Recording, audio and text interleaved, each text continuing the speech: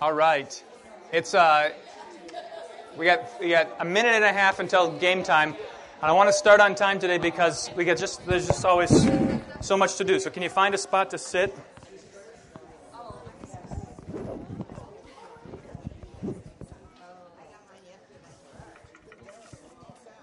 All right. We're gonna start with a prayer and then hit the road. Hit the ground running. Hit the road. We're not going to hit the road. All right, let's pray.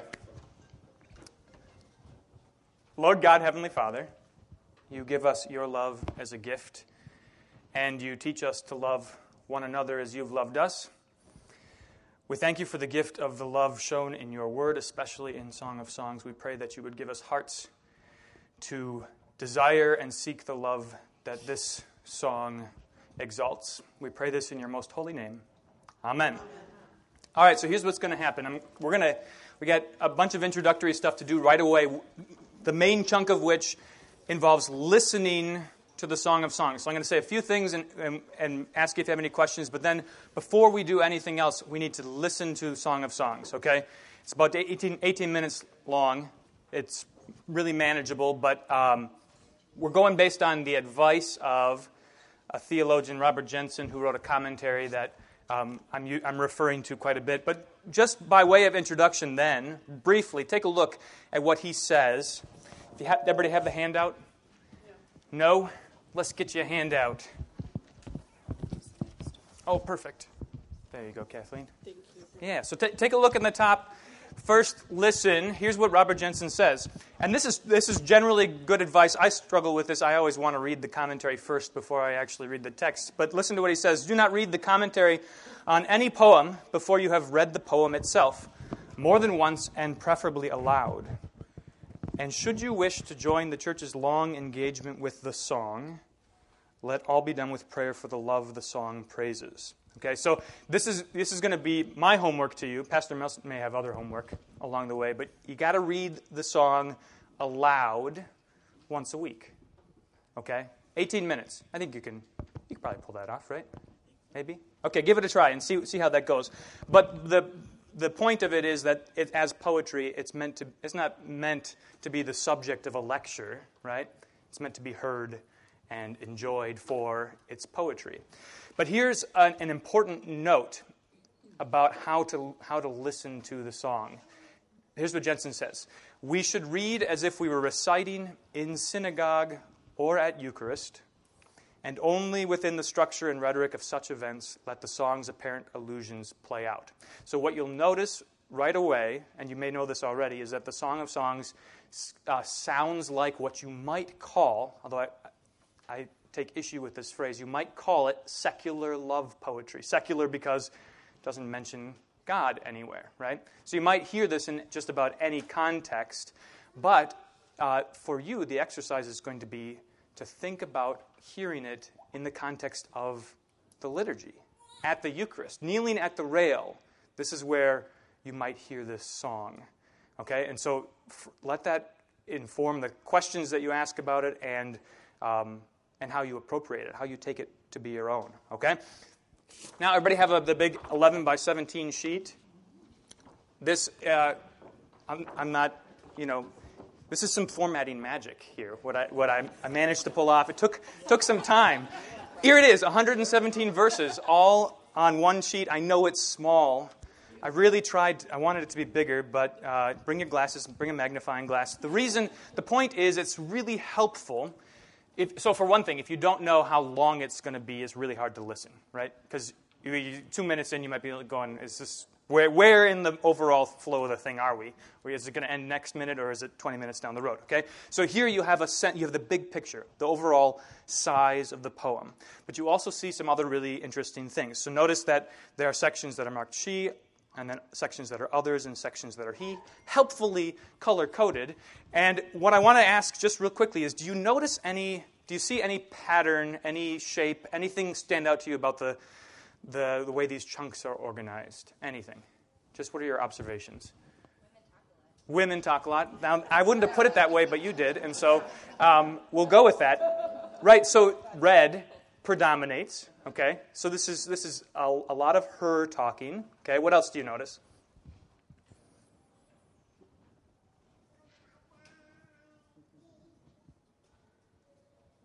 take a look at just in terms of the.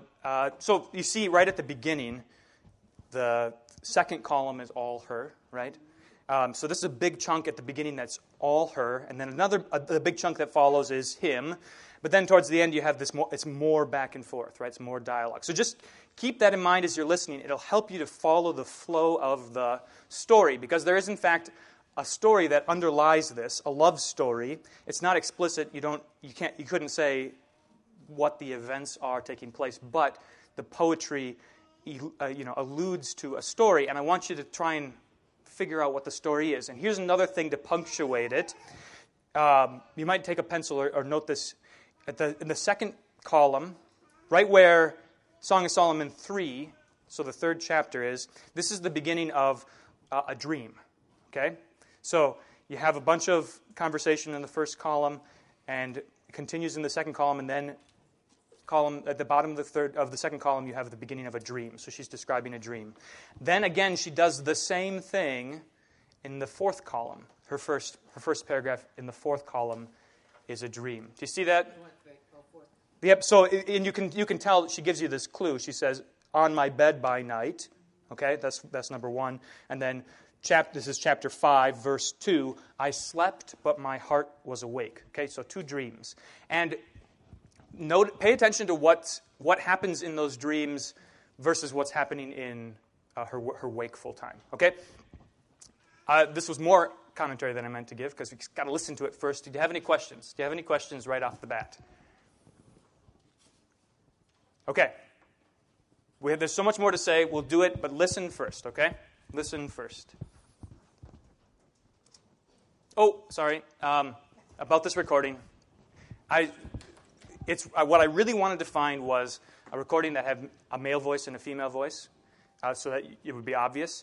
But of the recordings that I could find, all of them were very, schmaltzy, right?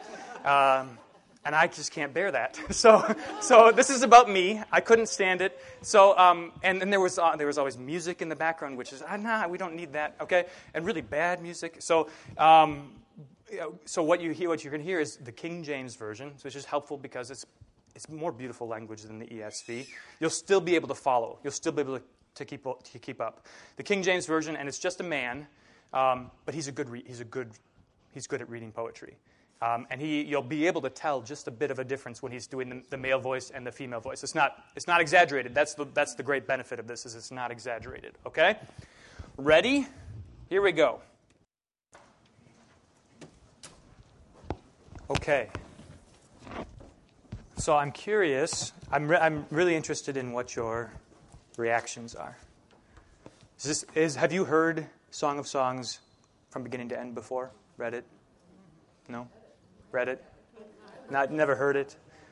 What do you think? Kirby.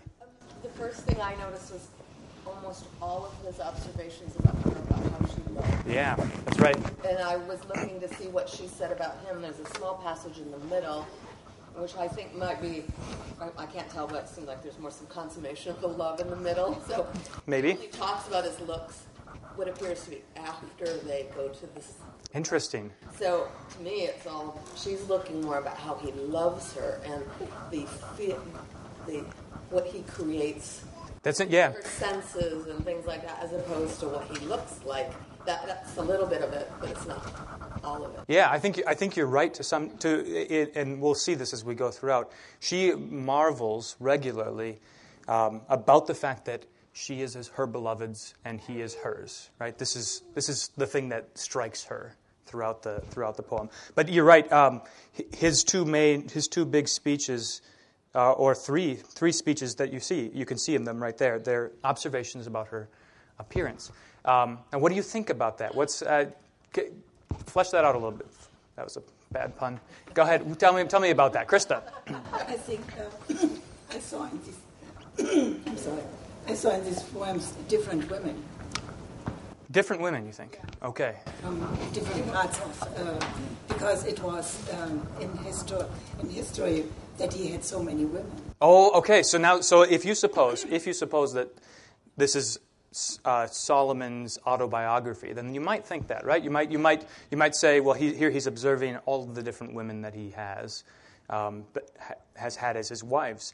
So now, just by way of giving a little prologue to the poem, it's not self-evident that Solomon wrote this, or even that it is about Solomon. So the beginning of the poem starts like this: a song of songs, which is Solomon's.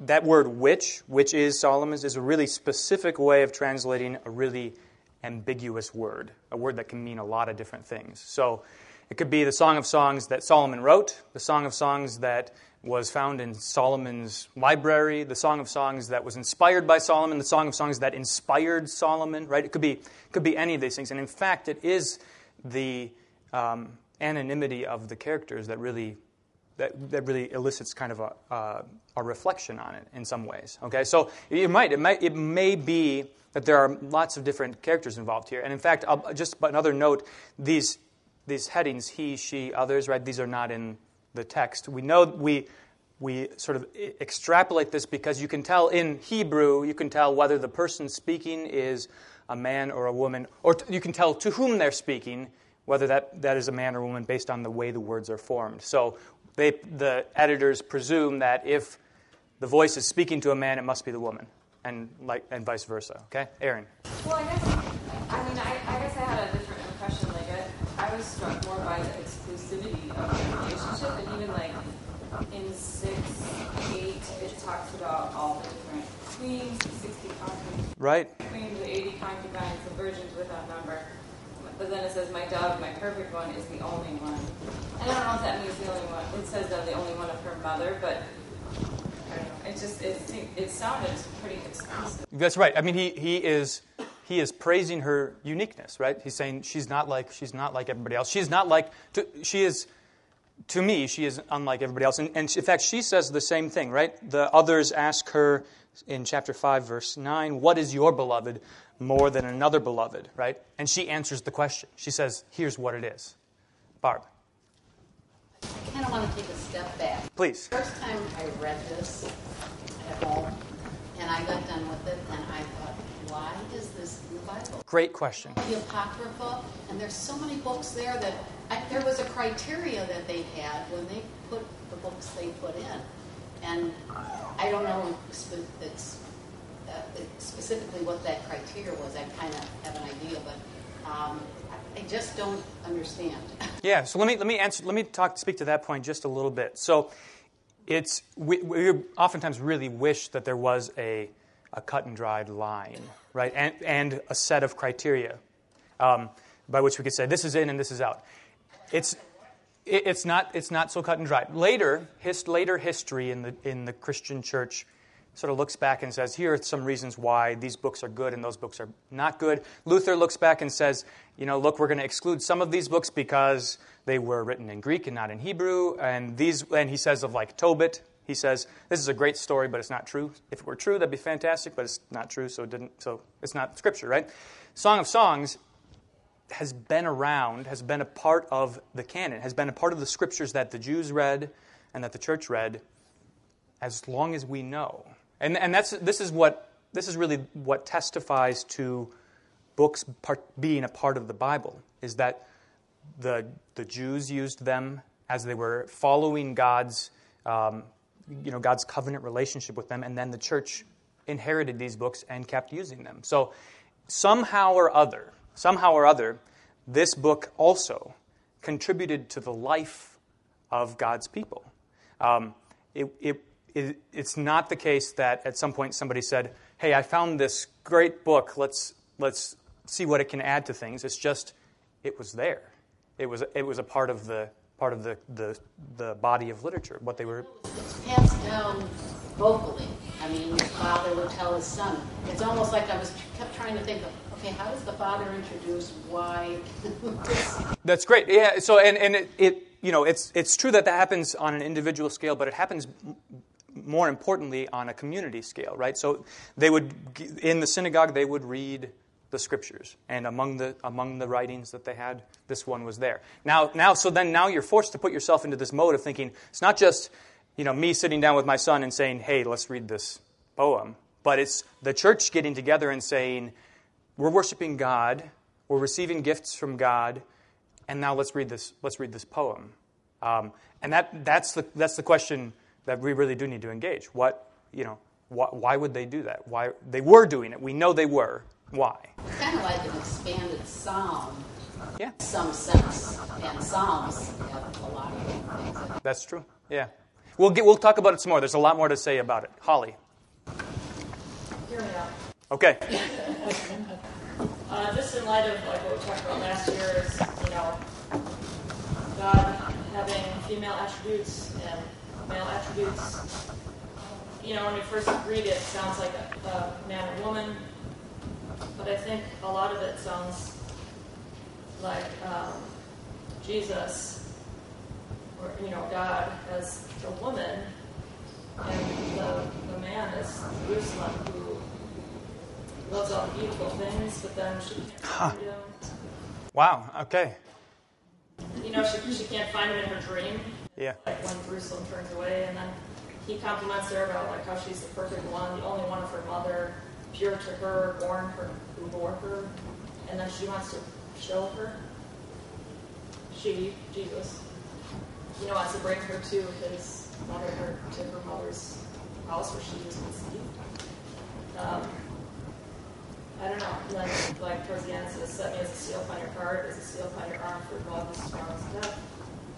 Jealousy is fierce as the grave."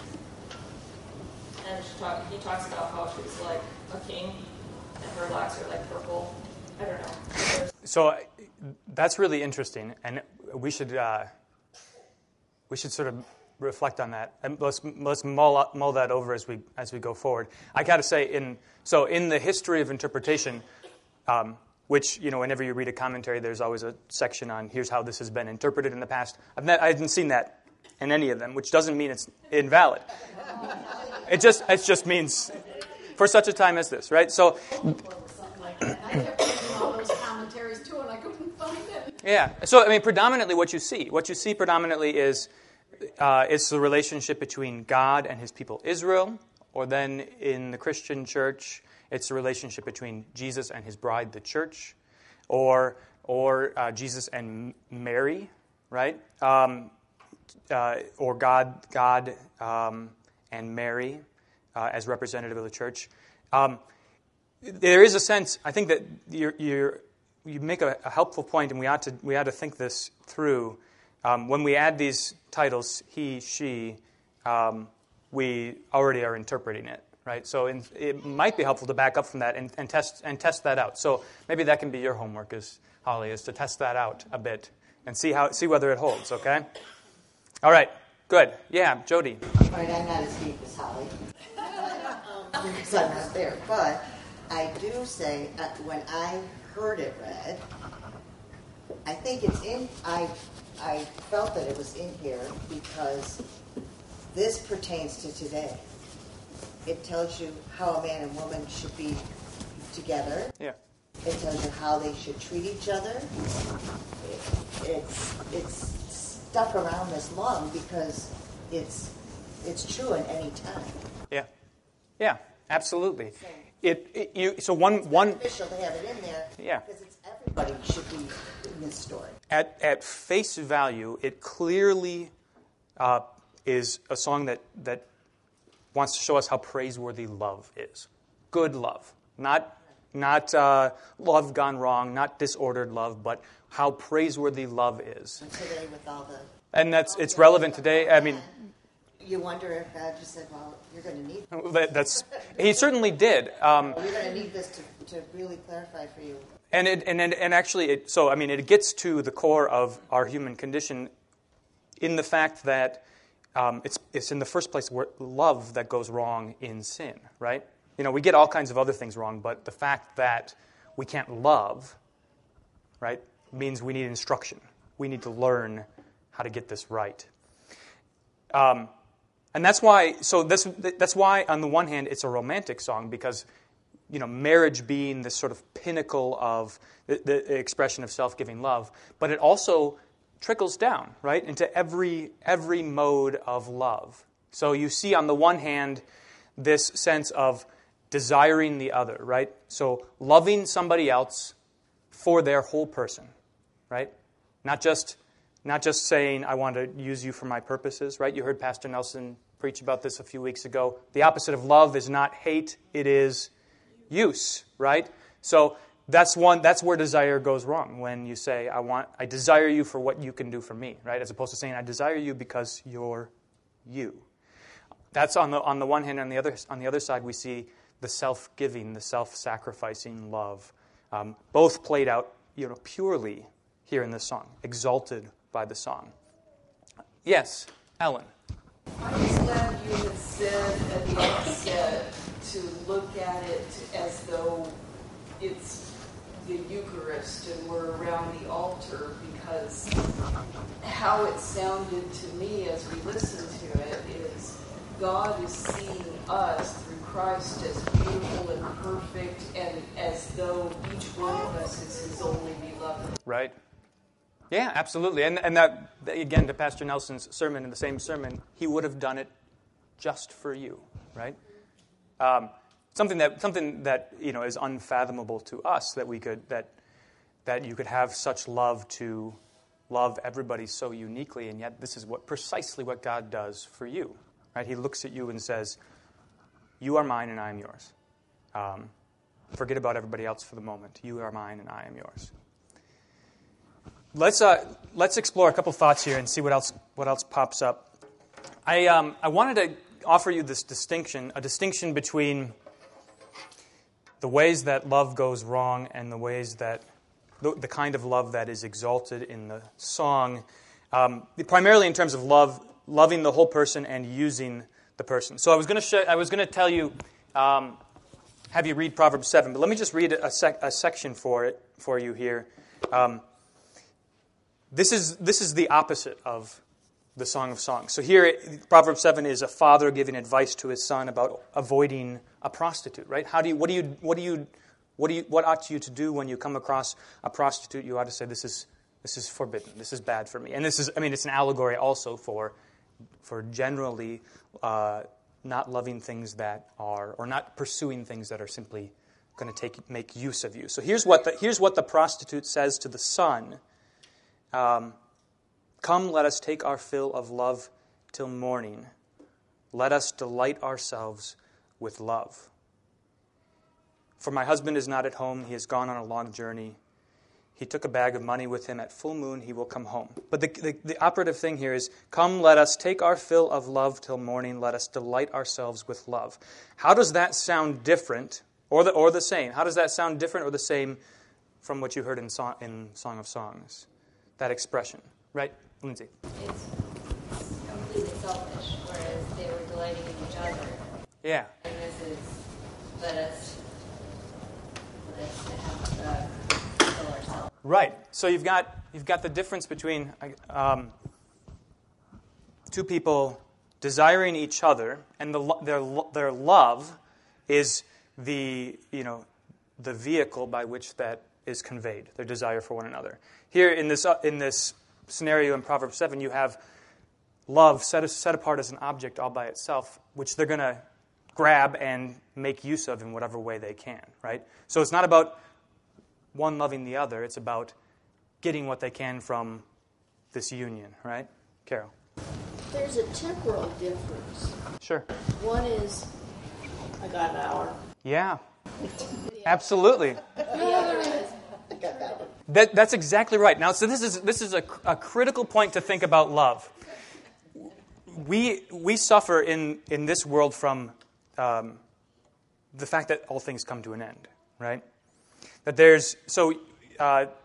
Robert Jensen talks famously about promises, right? So I can make a promise to you. I can say to my son, "Look, when I get home, we're going to play ball outside." Right? I can make that promise, and hopefully I'd be good in keeping that promise. But there are things that could come up, right? I could be kept late. The ball could be popped. He could have homework, right? All kinds of things. I can only promise so much, right? There's a limit. There are contingencies on that promise. We get close to having promises that aren't contingent, promises that don't have any boundaries when we make promises in marriage, right? We say, everything that I have is yours, everything that you have is mine, But there is a contingency yet. What's that contingency? Death. Till death us do part, right? So we suffer from a really constrained, restricted view of love, which is finite. So we say, we know about ourselves that we can't give eternally. And yet we try, and we know that it's laudable. This is why marriage is so praised. But even marriage, has an end to it, but it points ahead to this love that's not going to have any end, right? There's no sense of this in Song of Songs, right? Their delight for one another has no boundaries, right? And it's not just for an hour, and it's not temporary, and it's whole.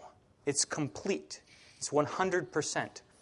And that's, aiming at that is one of the reasons, the fact that we ought to aim at that and we should delight in aiming at that is one of the reasons why Song of Songs is in the Bible, right? So that we can have this picture to hold before ourselves of how we should love one another, how all of our relationships should be formed, right? Because it's not just about marriage, it's about every kind of love. They should be formed in this way that has no boundaries. And acquiring that love is really what we're after. How do we get that, right? So first our hearts are formed to long for that love. Then we get to ask the question, how do we get that love, right? And that's what coming to church is all about, right? Receiving love that transforms you. I was thinking about there's this natural progression that we see in the way take for instance love stories. They play out in this way often. So you've got say you've got love at first sight, right? A man and woman see each other, and then they go through all kinds of trouble, obstacles, right? Things that are in the way. Think of any story, any love story. Name a love story. Yeah, Romeo and Juliet, right? Yeah, okay. So there's something in the way, and in the process, their love matures, right? So it began as this simple, pure desire. It matures into self-giving love, right? And in Romeo and Juliet, tragically, of course, it involves giving everything, right? Their lives for each other, for love that's going to come to an end. But I was thinking about how the best stories, I think, or at least some of the more interesting ones, are ones where love starts out in a disordered way. So somebody says, it's not love at first sight, but it's, I'm going to make use of this person. I'm going to use this person. And that love takes hold of them and transforms that desire, that disordered desire, into self-giving love. So, what are some examples of that? I haven't seen Pretty Woman in a long time, but I think that's an example of that, right? Or, yeah, right, sure, yeah.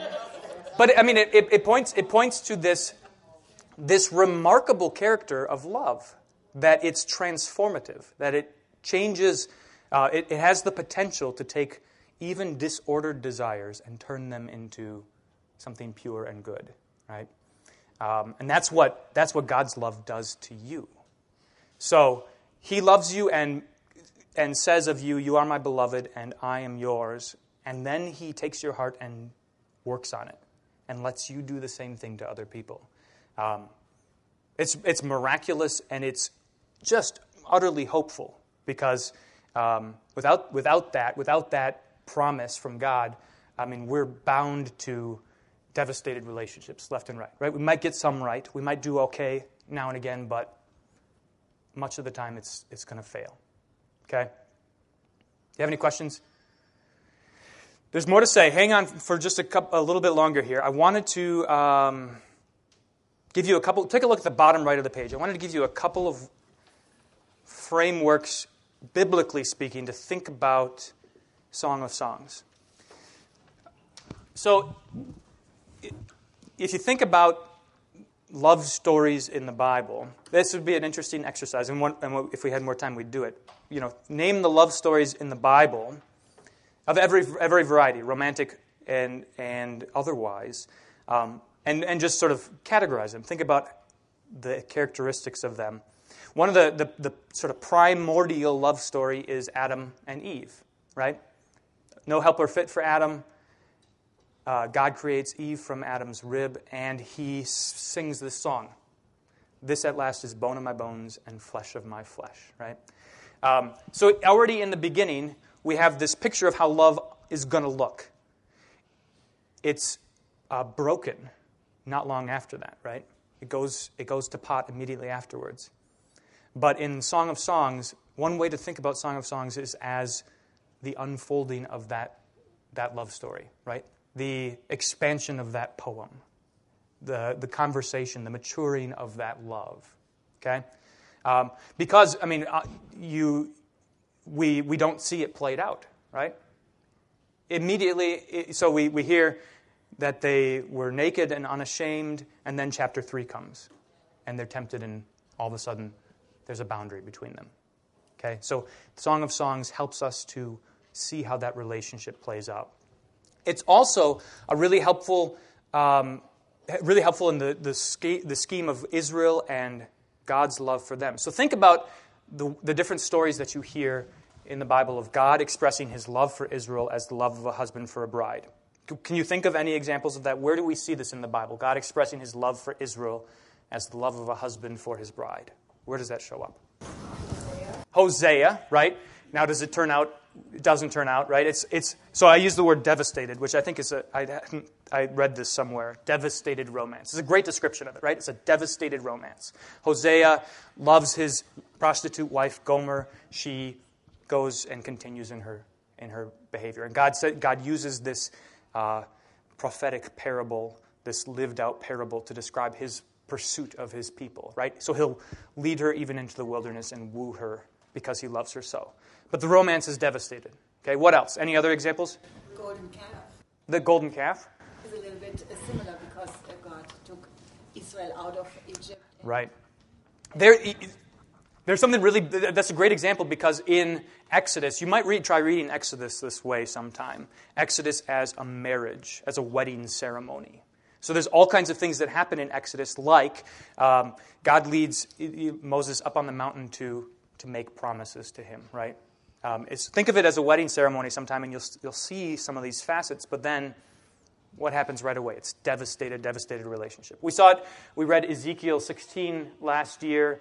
God says to Israel, look, I chose you from the moment you were born, and I brought you, and I fed you, and I cleaned you up, and I made you my wife, and then you went off and you married other men, right? It's a devastated relationship. So you can think of Song of Songs as the reversal of that. It's the picture of that relationship made strong and lasting. Okay, and so the reason why it's helpful is because it's in the same context. So here we hear all kinds of poetry and God describing His lamentations over Israel's unfaithfulness, and here you see what that poetry looks like when there is faithfulness. Okay, and finally, this is the reason why we ought to think about Song of Songs especially, and Jody, you get at it. It's eminently relevant for us today. Because Song of Songs serves to remind us of the divine character of every kind of love, right? Even sexual love, right? Even sexual desire, which is, it's all over the place in Song of Songs, right? And it becomes this pinnacle of how every kind of love should work. And the reason why we need this is because, you know this, that the world has taken the language of love captive.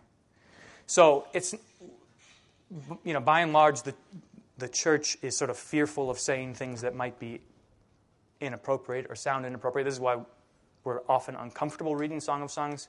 I don't know if it's exactly, so the church has often been ashamed of Song of Songs. We don't read it in our lectionary on Sunday mornings. It never shows up. And it has showed up in the church in the past, say, around festivals of the Virgin Mary, but it's just little chunks here and there because the vocabulary seems shameful. It can appear shameful, but that's not the fault of the vocabulary. It's not the fault of the language. It's the way that the language has been misappropriated, taken and used for disordered purposes, right? So this helps us to rescue the language of desire from the realm of the taboo, right? So it's not something we can't talk about. It teaches us how to talk about it rightly. It also helps us from letting the language of love become an idol, right? So what is the purpose of talking about love? What is love for? It's for the other, right? It's not its own thing. It's not like the prostitute speaking in Proverbs 7. It's not its own thing, but it's for the other. Both of which, those two poles are the extremes that the world takes love to. You see it everywhere, right?